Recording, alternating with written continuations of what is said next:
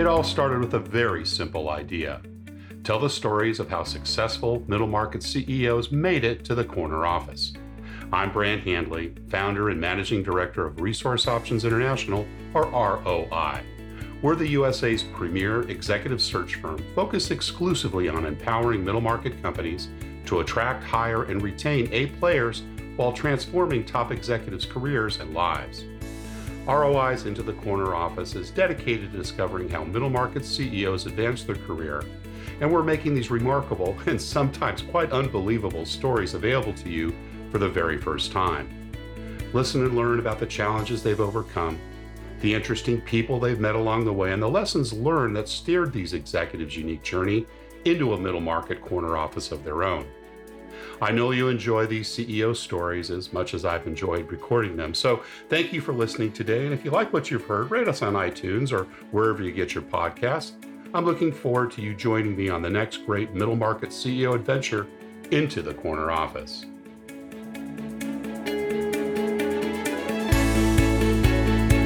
Today, my guest is Chad Jenkins, CEO and founder of SeedSpark. SeedSpark was launched almost 20 years ago to provide a business-centric approach to technology with a competitive advantage of the ability to listen, learn about their client's business, and identify and implement technology solutions that will impact their bottom line now and for years to come. Chad brings a distinctive blend of attentive listening, curiosity, and strategic principles to the forefront of business innovation. His mission lies in the relentless pursuit of that elusive secret sauce that drives businesses to soaring heights of growth and prosperity. By the age of 21, Chad became part of a revolutionary retail concept in partnership with Purina, America's country store. His role there segued into a pivotal alliance with Nextel Communications, where the applications of his unique methodologies pushed him to become the top distributor in the Carolinas within just 18 months. Today, SeedSpark stands as his primary venture, fostering partnerships and providing services that embody the very principles of a successful entrepreneurial blueprint. He has started over 50 businesses, many of which he has successfully sold, and operates over a half a dozen of those businesses today and advises many others with the principles he has learned and implemented over the years. Chad Jenkins, welcome into the corner office. Brant, thanks so much for having me today. I'm excited to dive in. Great to have you here. Where does the pod find you today? It's Charlotte, North Carolina. I'm in one of my offices here where the weather's much better than it was in Toronto last week or Chicago the week before. Getting a little warm now in South Carolina. It's starting to warm up a bit, or still kind of the dead of winter? Yeah, it was mid-20s last week when I was actually up north in Toronto, but today I think it's close to 60. So very fortunate here. Nice. Love it. Well, let's talk a little bit about the early years and where you grew up. I think you're originally from the Carolinas. Is that correct? That is true. There's a very small town about 45 miles outside of Charlotte called Pageland, South Carolina. I joke that time moves backwards there. So for a guy who felt like he probably should have been born in the middle of Manhattan, it was an interesting start, but I wouldn't take anything for it. It is absolutely contributing to exactly what I am today. What did mom and dad do, and any brothers and sisters? Yeah. So one sister who is an absolute killer. She runs an organization I started, and then she ended up buying it from a ProCare Financial Group. And then my father, he is still active in a construction company that I own. He and I started years and years ago, and he has been in construction his whole entire life. And somewhere around 2005, I had started many companies, and I said, you've had me hustling on the side since I was a kid. Why don't you just do this for yourself? So he decided to do that, and it was very good. And my mother has always figured out exactly and knows today where every penny has been and has gone. So she's the financial manager. She's the financial manager. Yeah. So very, very awesome upbringing, and can't say enough about the impact all of them had made on my life. Did mom get involved in any of your businesses, like your sibling and your dad? No, she would definitely behind the scenes keep a watchful eye on things that from a finance function, let's say my internal team, specifically with my sister running that group in certain companies. I know she was behind the scenes giving words of wisdom, but not active in a day-to-day. Right, yeah. Right. Yeah. What were some of the early influences or things that inspired you during those younger years? Younger years, I spent the lion's share of my childhood with my father. And you would assume as well with all the people that were my father's age. So I think you mentioned natural curiosity or curiosity relentless at the very beginning of the intro is 100% true. As a young kid, I kept my mouth shut and my eyes and ears open. So Mm. being around people that are 20 or 30 years my senior, and when I say being around them, no one specific, but all of them combined. And with that natural curiosity, just understanding what is pushing an agenda or an objective, creating a bigger outcome here, and then what is someone's behavior that's actually keeping a nicer or larger outcome or a better life for them here. So I was able to just absorb all of that. I would trade nothing for that time that I spent with my father and being around people that were much, much my senior. Did you go to him in his workplace, or was it mostly on weekends and evenings? Yes, it definitely workplace every available minute. So on a Saturday, at least where I grew up, it wasn't filled with cartoons. It was filled with an excellent breakfast and then straight to the field, potentially with a little valuable time with a manual post hole digger or many rounds and rounds bush hogging pastures, putting up barbed wire fence, things of that nature as well. I mentioned construction. There'd be time from time to time he was either building a deck for someone, replacing a roof, doing a rehabilitation on a home before Christmas so the folks could move back in from a fire. I remember all these things very distinctively, and I figured out real quickly that farm life and also construction work. Yes, I do own a construction company, but it's a little different owning it than it is uh, putting up the actual two by fours and pouring the concrete. That wasn't exactly the way that I wanted to make money, but it ingrained in me skills and also capabilities that I always had the opportunity to fall back on. Which one thing about being an entrepreneur, and I think Dan Sullivan says it best: confidence is your superpower. Mm. Because Mm. in entrepreneur's life, of course, risk is a requirement. And it is a funny saying, at least here in the South, and some of your northern listeners or other parts of the world might laugh. No risk it, no biscuit. And I don't even remember where I heard that, but it definitely always stuck with me. But the confidence piece, that all of those capabilities that I learned at such an early age, knowing that if I had to go back to zero, it wouldn't be a travel all the way back to zero. I could go and actually use my hands and create value and therefore make money. So it definitely helps with confidence than even the risk that I take today. Sounds like a very high focus on skill development, even in an early age. Yes, sir. Yes. Yeah, Yes, yeah. What absolutely. about school? Were you a good student there? School, it's high, mid-range B's is an average. Hmm. School was interesting. I absolutely gravitated to the learning. But what I feel now, and just being a little bit older and a lifelong student, I joke that I did go to a formal college, but only for about 3 months. I was growing a business very rapidly, and I felt like I had to make a decision. At that time, I was burning candles at both ends. But at grade school specifically, it seemed that I picked up on the concepts pretty quickly, validated the theory, and made it practically applicable. What I mean when I say that is I made it where I could take the theory and create value from the learning. And now I'm ready to move on. Move on. That Yeah, was not yeah. the convention because you had to kind of get in line and stand in line with the rest of the team. And so it began to be extremely boring. Yeah. So to further complement that time that I was able to spend with adults, you might as well say, I picked up more of my learning outside of school equal to or more than actually in school. Well, we know a lot of that was entrepreneurial things, and I want to get to that in a minute. But were you Mhm. involved in sports or music theater? Were there things at school that captured your interest and kept it for a while? Yeah, so very customary to, I guess, what every young boy does. I played just a little bit of football, but that really wasn't for me. I'm not really a conventional type of guy. I'm definitely not a Me Too person. So my upbringing, I was around horses since before the time I could walk. And I leveraged that in some earlier businesses that we may get to. But one sport, rodeo specifically, and inside of rodeo, there's a team roping is a sport. I previously did that, started at about the time I moved to college or to high school. I remember I would get home in the evening and I would not be able to go to bed until I roped this particular dummy from all different angles, from all different lengths. Because Hmm. in team roping, one person nods his head and the two horses and a cow start running.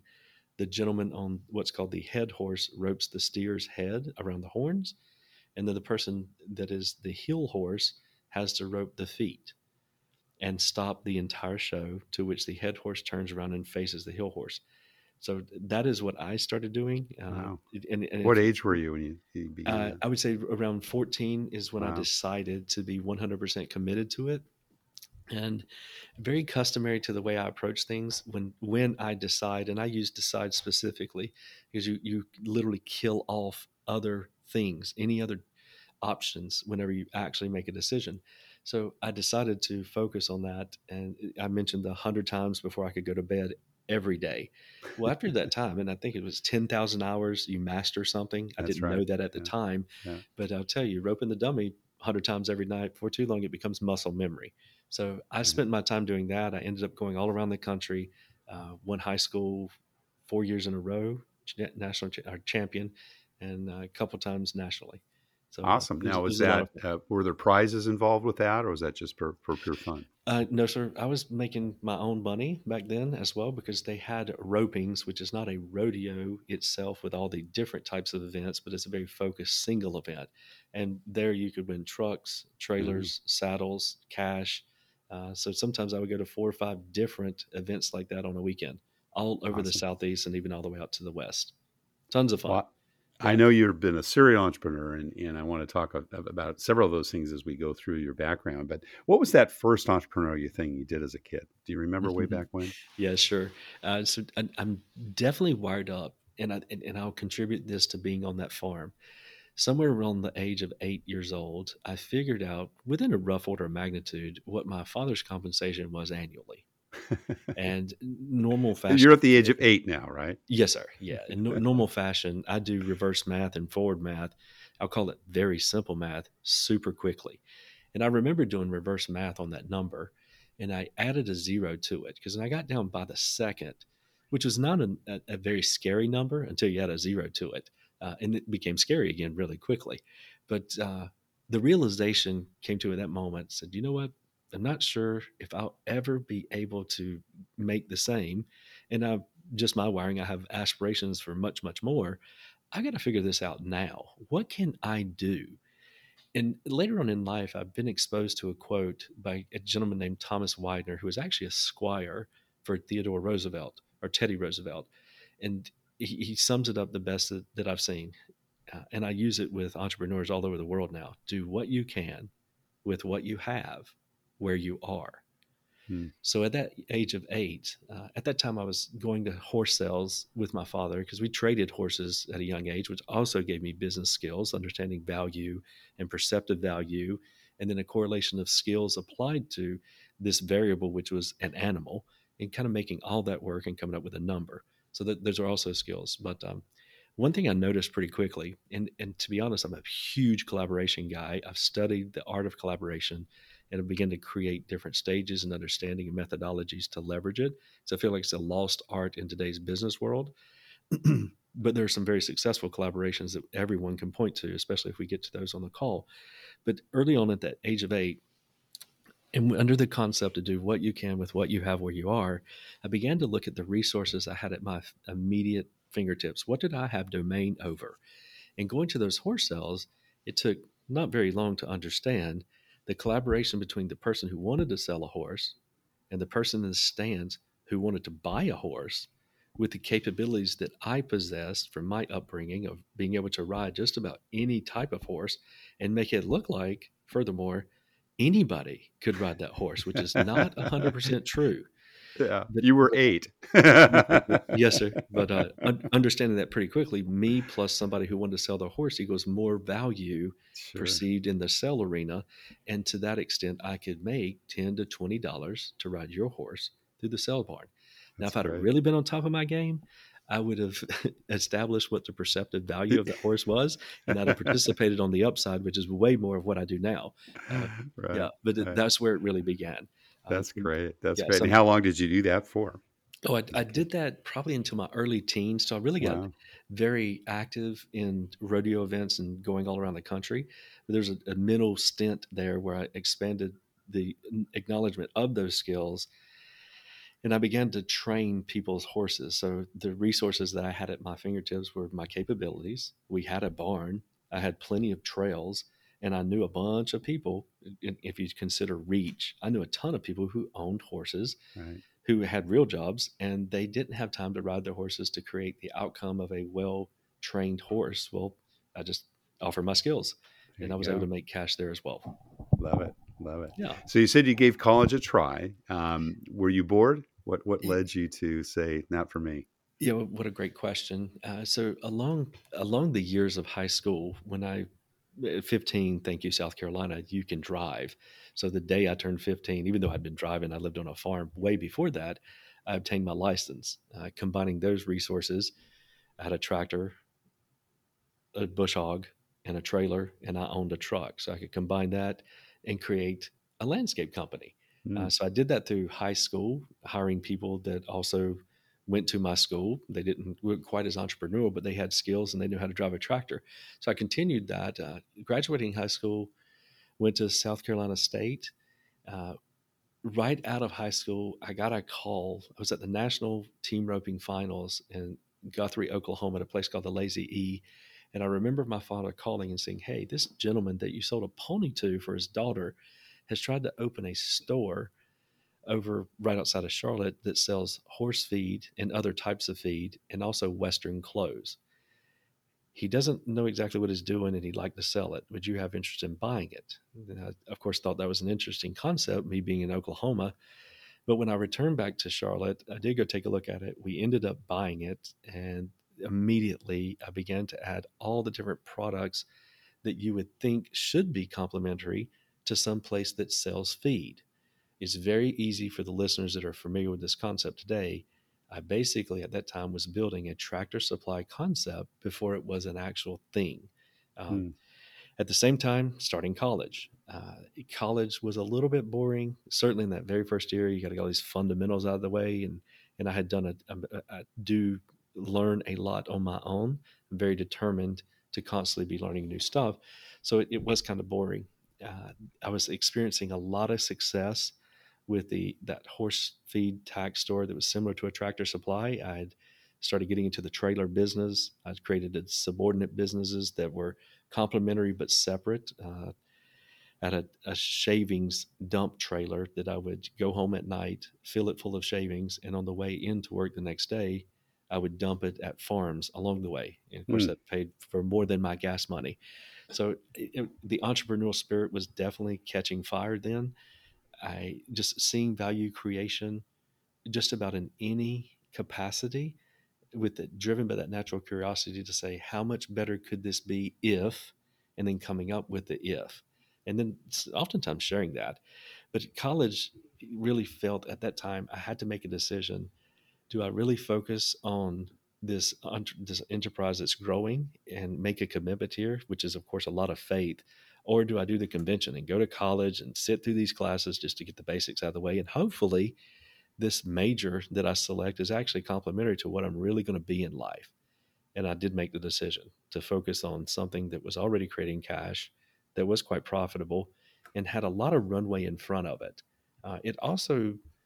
It definitely quenched the thirst that I have and had at that time for identifying value creation opportunities that are complementary to that core business and continue just stacking them on to the extent, not long after making the decision not to continue at college, Purina Mills, which is a very large feed supplier and manufacturer in the country, of North America, I should probably say, came to us and said, "Hey, we have this new concept. It's called America's Country Store. And it basically has a Lowe's or Home Depot small quadrant, a feed and tack store. You have the trailers already. I became the largest panel and gate distributor in Southeast, which that was a big deal at that time. And we had already basically created what they concepted of America's Country Store. It just was not in a brand new, very high rent retail looking 20,000 square foot facility. So we embarked upon it and opened the first America's Country Store a long, long time ago, and that helped seal the deal on the college piece. Looking back, I'm not really sure. At that time, I figured, yes, I'm going to be making more than my contemporaries, but are they going to lap me or catch up because of the knowledge Right. that they're gaining through the college years? So Right. I made it. I was very determined at that time just to put myself through college just in an unconventional manner, and I still do that today. Yeah. Awesome. As I went through your background, I literally lost count of the number of businesses that you've started and sold. Yes, sir. And it seems as if that's been kind of an ongoing, process for you up until the time, obviously, of establishing SeedSpark. And we want to talk a little bit Yeah. about that in a minute. But has that been kind of your forte, being able to figure something out just like this business, getting it to where you basically say, you know what, time to cash out, move on to the next idea? Tell us a little bit about kind of the thinking of that. Because I honestly, I think it was 6 or 7. How many, do you know how many businesses you've started and sold before Uh, you got into SeedSpark? well, the current count is somewhere just north of 50. Uh, yeah. And That's wild. yeah, That's so, absolutely so wild. really, and if you were to ask me, I'm in the same business as I was when I was 8 years old, Yeah. and we'll Yeah. kind of get to that or begin to unpack it. I have two methodologies that will probably frame up nicely to answer the question. One of them is called remove the film. So remove the film really to me stands for friction identification and then leverage the market. So along the way, just looking backwards, I can see that exact methodology being applied over and over and over. And to the degree I still do it today, I just do it for other people.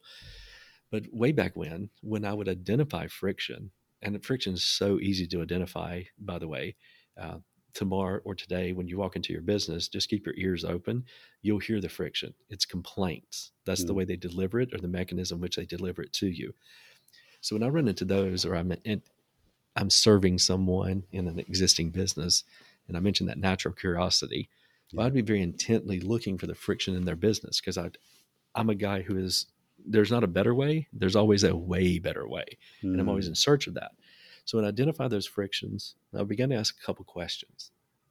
If I resolve this friction, am I just going to help that business? Or am I going to help businesses like that business in this local market?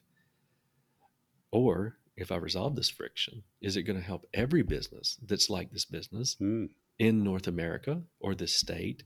And so when I would ask those questions, and it came naturally to me, if I began to get a yes, and then another yes, and then another yes, I would try my very best to empower whoever I was serving with the idea, but perhaps they didn't take action because they were blinded by the conventions of their industry, both the mm. margins and the outcomes and the staffing and the packaging. Maybe it's a project-based company, and I would beg to differ that it could be a recurring service, and they just couldn't see it. Well, pretty determined, I would typically go start a business. Some of those have been very wildly successful, and I'm so fortunate. But really and truly, that methodology that I just shared is so empowering just about to anyone because there's so much low hanging fruit in today's conventional businesses that I really feel like, and my experience would kind of be a testament to it. There's a lot of opportunity that is going uncaptured because we're so blinded by the conventions of today. Yeah. Yeah. And so your Seed Spark, and this is a good kind of a transition, been about 20 years, right, that you've done that, but you've Yes, getting actually close. continued to start businesses and run them during that period of time. Is that correct? Oh, yes, sir. Yeah, I've got Yeah. two rebranded 4 organizations coming into this year and started 2 new organizations on Yeah. January the 1st. Yeah. Yeah. So just Wow. find the friction, validate and leverage the market, and sort of let the who's take care of the rest. And are you typically then finding good people that will run those businesses, or are they typically people that, have hit a wall and you come in there and help them find, as you said, that friction and resolve it? Yeah, so the answer would be yes, all of the Yes to above. both. Yeah, yeah, exactly. When you have as wide of a horizontal as my landscape is, you get an opportunity to do about everything you said. And I'll put that into a little bit of context and then kind of dovetail into exactly what SeedSpark is today. So, in instances, uh, all of my operating companies about 2.5 years ago, I was doing a lot of research in my brain of what is this retirement thing. I'm guaranteed I'm not really built for the conventional sense of that. But when people want to retire, what are they looking for? What do they try to get to the end? What are they getting? What's this milestone? And Dan Sullivan, I think, frames it up the best of anybody: freedom of time, freedom of money, freedom of purpose, and freedom of relationship. So I said to myself, if that's true, why don't I just decide to start living that way today? And I'll be real transparent, Mr. Brent. Up until that time, I was the guy who was a hamster on the wheel in my day-to-day operating companies, to which is it is skill set that I do possess, but I hadn't taken that next step yet, and I'd required myself to do so. Which what the outcome of that was, I began to empower the teams that I had who were in leadership positions, but I was actually holding them back. Hmm. All the frustrations and one could argue the complaints that I was telling myself, I was actually the root cause of that. So I began to get out of my own darn way, Hmm. and I uplifted quite a few of the leadership teams. I've effectively gotten myself out of the day to day, and that kind of moves into answering one of your questions and complements exactly what SeedSpark does. So I did a ton of work as well at that time to figure out exactly what is my strongest skill set, what is my unique ability, which is a strategic coach coined term. And I spent a lot of time and effort and energy finding that. I'm very aware of that now, though the modern day college and the pursuit of continued education, I'm not finished. I continue to try my very best to better frame that up so I can share it with others, but I'll give you insight to it. And there's two words, and it's two words combined. It's growth innovation. Hmm. So when I look back, yeah, driven by that remove the film, friction identification, leverage the market. And then as well, seeing commonality in each one of the organizations that I started, those that I've helped, where was the value proposition applied that continued to create a very similar outcome? And it was growth innovation. So I mentioned earlier that I personally feel like I've been in the same business since I started. I would strongly argue that I've been in the growth innovation business since I began. Now it has taken a wild and different industry path and different verticals all along the way, which has manifested in over 50 different operating companies. But I've evolved to the place now where I am changing that and offering that as a service to others, where I only do collaborations. I mentioned how interested and intrigued I am by the art of collaboration. And what I feel like it is the secret sauce for small to medium sized businesses to experience exponential growth, because they don't have a war chest of cash in their back pocket. Some of them do, I guess, but many of them do not. But they're negating leveraging this one very powerful concept that could begin to grow them exponentially and far outpace any of their competitors. So SeedSpark, which the name actually came from originally, seed the idea, spark the growth. Hmm. Now, under SeedSpark's umbrella originally was a software development company way back when. I was very large in the wireless industry, and I'd not been forced, but I had realized that I could write down the business logic and go hire a database guy and a front end guy and build applications to help me scale up that wireless business. At the same time, BlackBerry was coming to market, and I figured out I could use those same software guys to alleviate the frictions in the service companies that I was managing their wireless bills and supplying them with Nextel telephones. Now I could supply them with Blackberries and operate work order systems across the mobile browser. So SeedSpark originally started out as an app company 2 years before the iPhone was even launched. We were Hmm. building applications for Maersk, the big shipping lines, and many other very large HVAC companies and construction companies for time and attendance. Then it evolved into managed services. So we manage today plus 400 different companies across North America's cybersecurity and IT. And then lastly, because it really goes together, digital marketing. Hmm. So for me, it's very logical. You fix the infrastructure and make sure they're safe and secure. You begin to fix all their business processes that will be a scale problem when they began to grow. And now that you have that foundation and you have scale, you're able to then pour the gas on the organization. That's a lot for today's small to medium sized businesses to engage in one single relationships. They know those as individual service providers. So SeedSpark has now evolved. It's doing the same thing that it was doing way back when. Its product mix is a little bit differently. I've spun out those other existing organizations to individual brands, and SeedSpark itself, the only engagement that it offers today is one for growth innovation, and it does it solely based upon future money. A good friend of mine said, "Today's money," and this is hard to negate the understanding of it, but today's money in all businesses is already spoken for. That's right. Future Yeah. money is not. So I'm going to apply that concept to small to medium sized businesses, and I'm going to complement it with collaboration. So if you're in a small to medium sized businesses, you're on a hamster wheel. It feels like that. You keep working harder, but you're producing a similar or even less of an outcome. I may encourage you to consider future money and collaboration as two growth strategies to begin to get you off that hamster wheel and also to remove yourself from the competition. There's a book that Ben Hardy and Mr. Dan Sullivan wrote. It's called Who Not How. A very huge concept. I did not subscribe to that methodology in the first many businesses. I thought I was supposed to get up earlier, work harder, be smarter, and outpace the next guy. But the who not how concept, anyone who is a listener today operating a business, it is my full expectation that they would be able to answer this question. If I just had fill in the blank, it would help me grow exponentially, whether it be a sales guy or an operations guy or potentially a COO or chief of staff. Like something's really holding you back. And then perceptibly, the thing that is holding you back is budget. You just don't have the cash to go hire the right guy. And I would argue you absolutely do, because there's another fundamental concept. Wealthy people don't trade time for money. Right.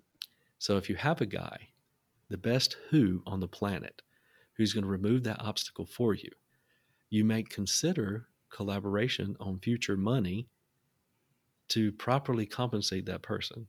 Because if they are very confident in what they can do and the impact that they can apply to your organization or have to your organization, and they align with your vision of what the future could actually hold, you would likely have enough budget to compensate that particular person to cover his current operating expenses as a family, and then participate in the upside of what both of you are trying to accomplish. Mm. So oftentimes I see that not being the case. I see we hire for the budget that we have, and we hope optimistically that the person is going to be more than even they projected in the interview. And I've never had that happen or be true. Right. So Right.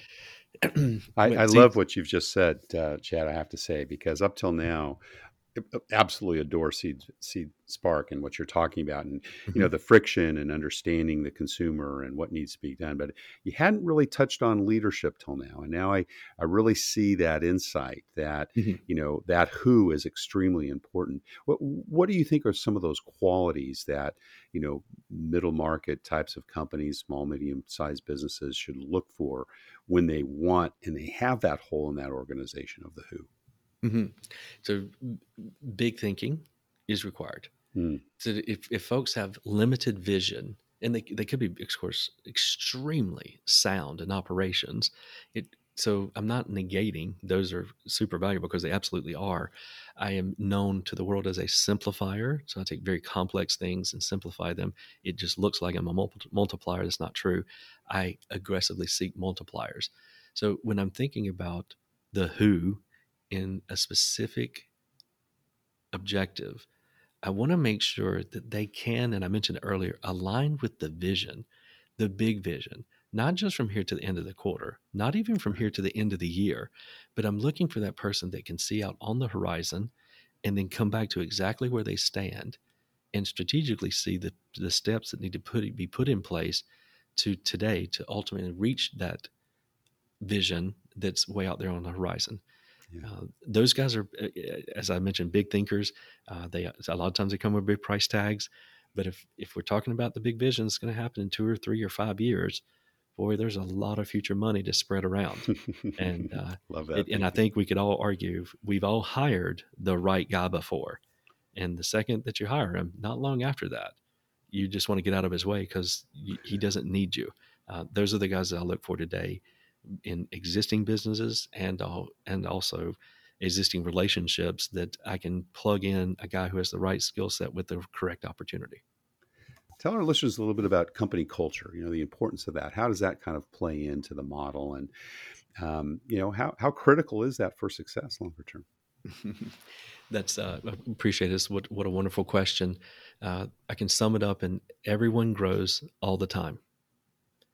So when in organizations that I own, in organizations that now I'm helping to grow all across the world, uh, I'm looking for folks that want to grow themselves personally as much as they want to grow professionally.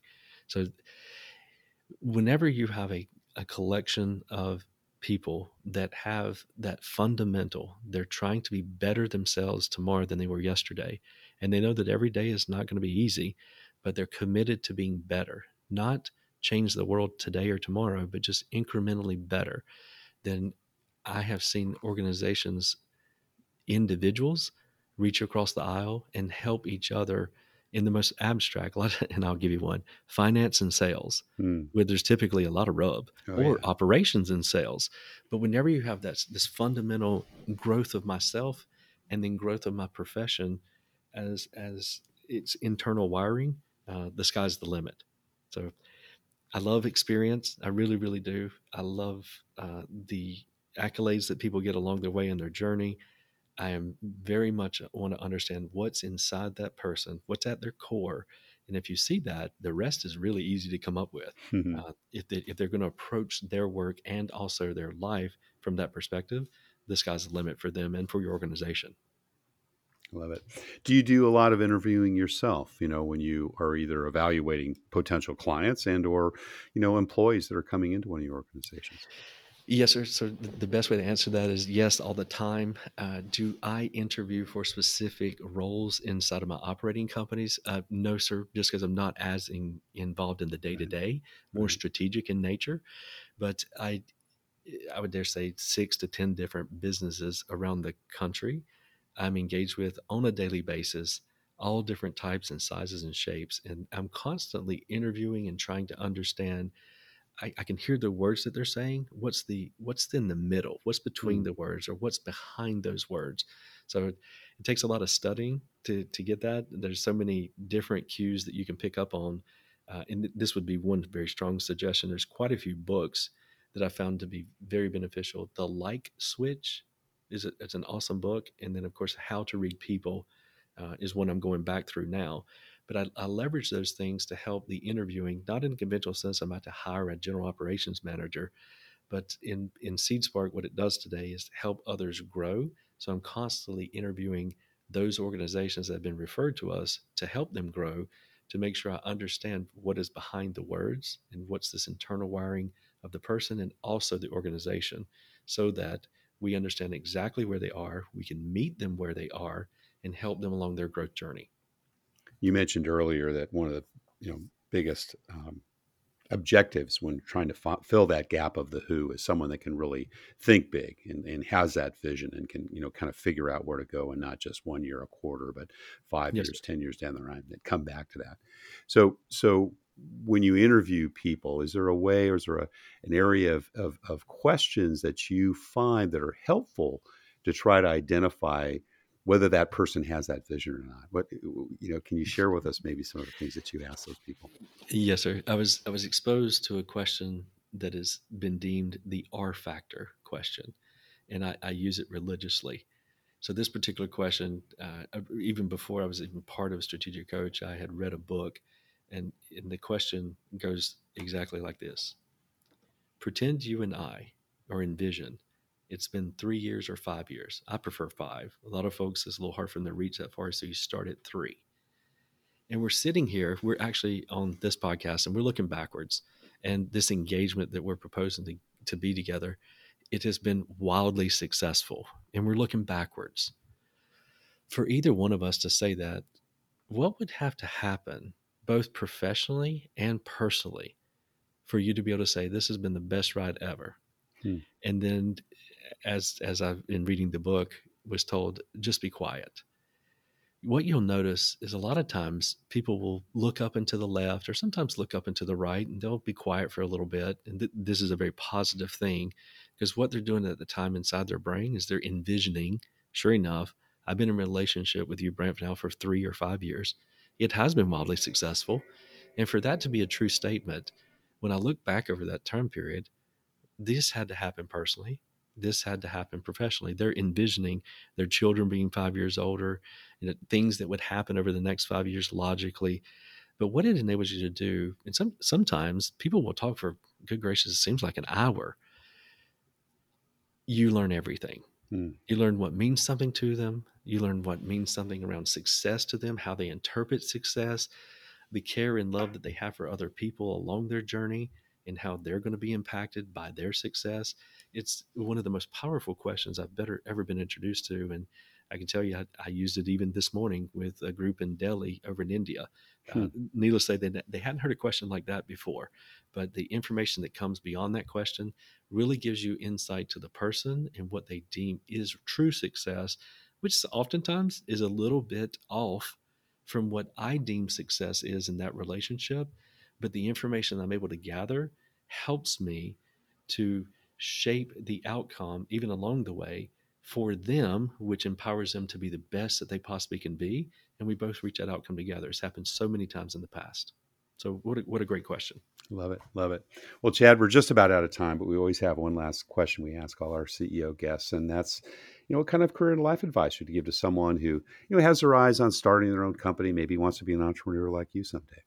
Mm-hmm. Yeah. So the first and foremost thing is stay curious, always, relentlessly. Constantly ask your questions, why, what could be, what if, and what comes out of that is, of course, a lot of time inside of your brain or your head, but the value creation that comes from that is absolutely exponential. So that fundamentally is most important. And then as you come up with those value creation opportunities, I would strongly encourage you to consider growth through collaboration. Find the absolute best who on the planet to help you reach the objective that you seek, or create the value that you already interpret can be delivered. And then if you're hamstrung by budget, you would consider future money.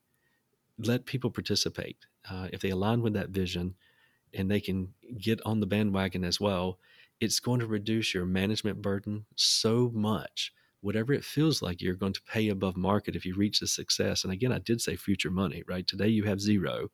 In the future, you're going to have this money. If I said I'm going to show back up in 12 months and give you $1 million, how much is it okay? How much would you be okay with me keeping? That in itself is so impactful of a strategy in my growth in all these organizations that I've leveraged that it's hard to quantify, to be honest with you. So hopefully that helps all of the listeners with a couple core components that they could actually go put into place today. SeedSpark was launched to provide a business-centric approach to technology. Their competitive advantage is the ability to listen, learn about your business, and identify and implement technology solutions that will impact the company's bottom line now and for years to come. President and CEO Chad Jenkins, thank you so much for sharing your journey into the corner office. Brandon, it's been a pleasure. Thank you for having me today. Thank you for listening to Into the Corner Office with Brant Hanley. We hope you enjoyed hearing our guest CEO story as much as we did. If you want to hear more CEOs reveal their journey into the corner office, please subscribe via iTunes and tell your friends and colleagues. For more information about Brant, Resource Options International, and the mighty middle market, visit www.goforroi.com. We look forward to having you join us for our next episode.